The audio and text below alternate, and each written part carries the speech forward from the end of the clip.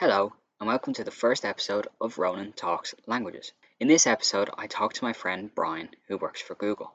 He will tell us all about his stories of traveling the world, of studying on Erasmus, of learning German, and he tells us about all the benefits of learning a language. Keep listening to find out more.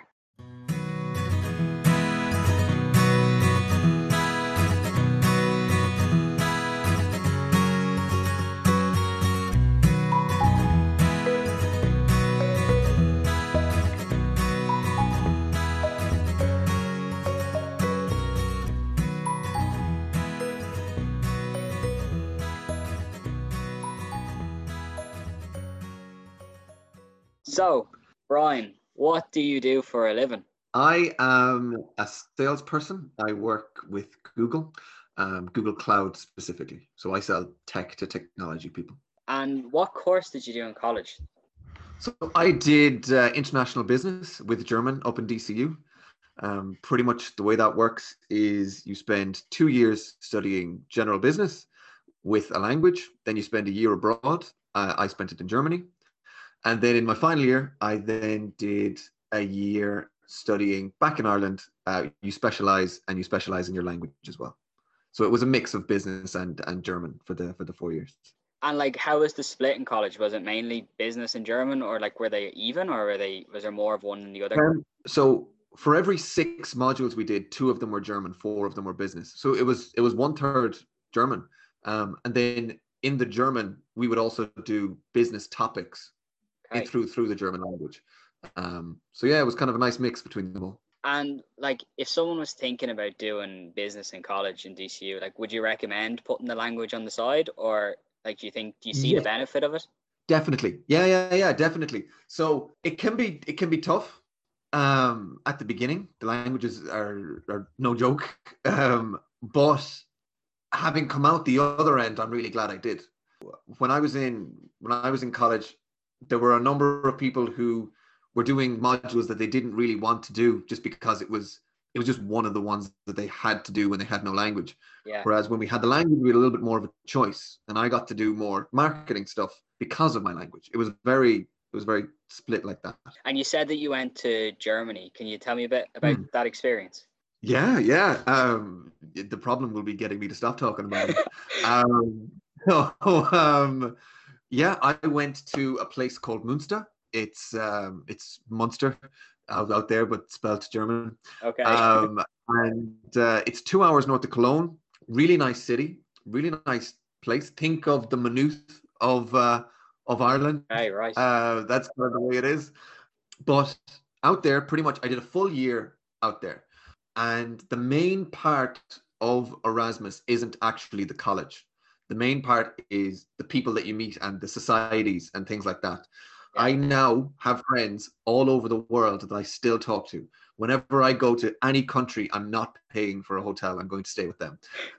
So it has very practical benefits too. You're just scamming off your friends. I'll just be scamming off my friends. And look, that's the way it's going to work. Yeah, a lot changes when you're in Erasmus, because so when I was in Ireland, for example, I'm a musical theatre performer, as you know. So I just hung out with that musical theatre crew. Even in college, I just hung out with that crew, and I did a lot of other stuff. But when I went to Germany, you're not brought together by a common hobby or an interest or anything. All Erasmus students are instantly friends because you're all going through the exact same thing. You're all learning about learning about the language, learning about the country, learning about each other's countries. I spoke a lot of German in Germany. The next language that I spoke was Spanish, because all of my friends were Spanish. I don't speak Spanish anymore. It's all gone out of my head since. But I got exposed to a lot more out there, and it's a lot of different ways of thinking. And even partying and things like that. Every country does it in a different way, and now I know. And then during Erasmus, I was able to do 26 cities in 13 different countries. That was in 2019. Just because I was able to go places. So I'd have 4 days off, and I'd get on a bus and I'd go somewhere. Yeah. And then I took 3 weeks off and did loads of different spaces. Hey, So yeah, I started in Germany, in the northwest, and went all the way down to Switzerland, up to Prague, Hungary, then went left, did Italy, and then back up through Belgium, the Netherlands, and then back across to where I was. So, and I wouldn't have been able to do that without traveling, because I had friends tell me from each of those cities, don't go here, spend 2 days here. This is what you need to do in this city. yeah. Whereas if I didn't have those people, I'd have wasted a lot of time.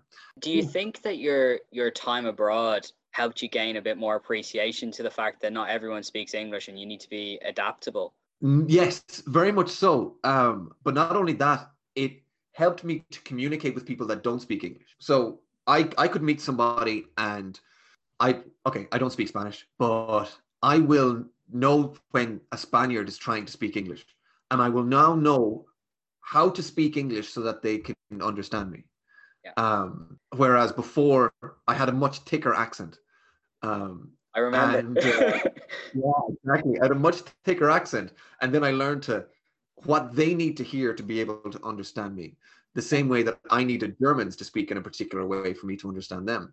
That's something that Erasmus taught me how to, I guess, communicate a bit better. And I know for yourself, probably working in Google and other multinational companies, not everyone that works there is Irish, or so you have to really know how to communicate cross culturally, multiculturally. It's not just that. There's a very particular word in German, right? And it's sympathisch, which means likable. But they translate it to sympathetic. So I've had German friends say, "Oh, that guy's really sympathetic," which is Yeah, wrong. But because I know the direct translation, I know what they're saying. But I wouldn't be able to do that unless I learned German. And now I'll be able to spot it in other languages. When a Spanish person or a French person will say something, and I'll go, "Okay, that's a false friend. They've translated that wrong," instead of what are they talking about? it's the same in Spanish. We have simpático, which means kind. Yeah. So you went on your Erasmus. Is there a point that you can remember on Erasmus where you thought, okay, maybe I could live this life, or I've settled in? In Germany, Yeah, because yes, there was definitely a absolutely. point in Spain for me that pinpoints. I'm like, I could see myself living here for life. Yes and no. I could see myself living in through the German language, Hmm. but I knew when I was out there that I didn't want to live in that part of Germany, which was So it interesting. rules something But out. well, very much so. But it was after Christmas, so I came back to Germany from Ireland, and I was like, okay, this isn't my favorite part of Germany, but Yeah. I was fluent in German, so I had my girlfriend at the time. She came with me. She only spoke English, so I was translating everything, no problem. And that was after 4 months in the country. It's a great way to Um, show off. you know what? Earning brownie points in the easiest of ways. Yeah, So, like, I just want to know more about how does someone with business in German end up in Google by accident. by accident? No, that it's not by accident. I'm joking. It was the exact opposite. It took a lot of effort.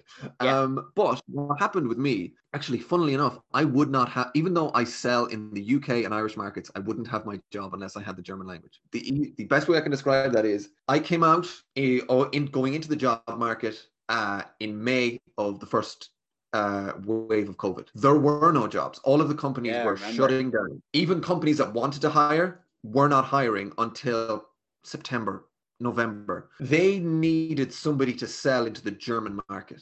And I went, okay, I can do that. And it Yeah. wasn't okay. It was more of I was approached and they were like, we saw you have German.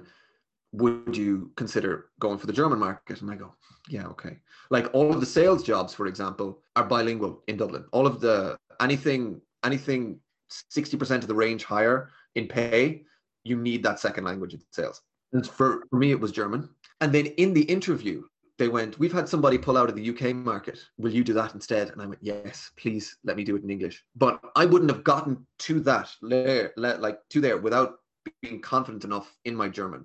I had the German and I didn't know if I could sell through the German language, but I knew I had all of the pieces in place to be able to learn. It would just be learning extra words. It wouldn't be learning the language itself, which was very, very useful. And now I have my job today because because I went in and said I could speak in German. So it was really just a stepping stone, having something there. It was a Mm. keyword almost on a CV. Exactly. And Ireland is about to become, or is becoming, the tech hub of Europe. They're bringing in people from all over the world to here. And also from that, all of the sales teams are going to be here. Meaning, if you have a second language, you can sell into that market from here. My team has people who moved from Germany to Dublin, or moved from Italy to Dublin to sell back into the Italian market. But because I was here, I didn't have to move anywhere. So are you saying that there could potentially be people who speak English in Italy or in China working for Google, selling into the Irish or British market? Yeah, potentially. Yeah, well, actually, yes, because one of the guys that I support, he is Irish, living in Spain, selling to the south of England. Yeah, no, this is the thing that I'm trying to get through to people. Like when I used to work for, do you remember the Post-Primary Languages Institute, Languages Yeah, Connect, they go by. We were always talking at the career fair, saying like, if you're considering doing business, like you are so much more employable just to throw one language on there. You don't have to be fluent in it. It's merely just having it on your CV that you can say you have this. You don't have to be able to talk about politics, about law. It's just being able to show that you have bothered to be adaptable. there's a very particular thing in this. Learning a language makes you learn in a different way. So if you can learn a language, for example, I sell really, really high-tech solutions. I've had to learn the language of IT, and it's a whole new language. And sure, it goes through English, but I've had to learn the language of IT. When they spot that you can learn a separate language, they know that they can train you in whatever. My next job might be in manufacturing. It probably won't be, but let's say it'd be manufacturing.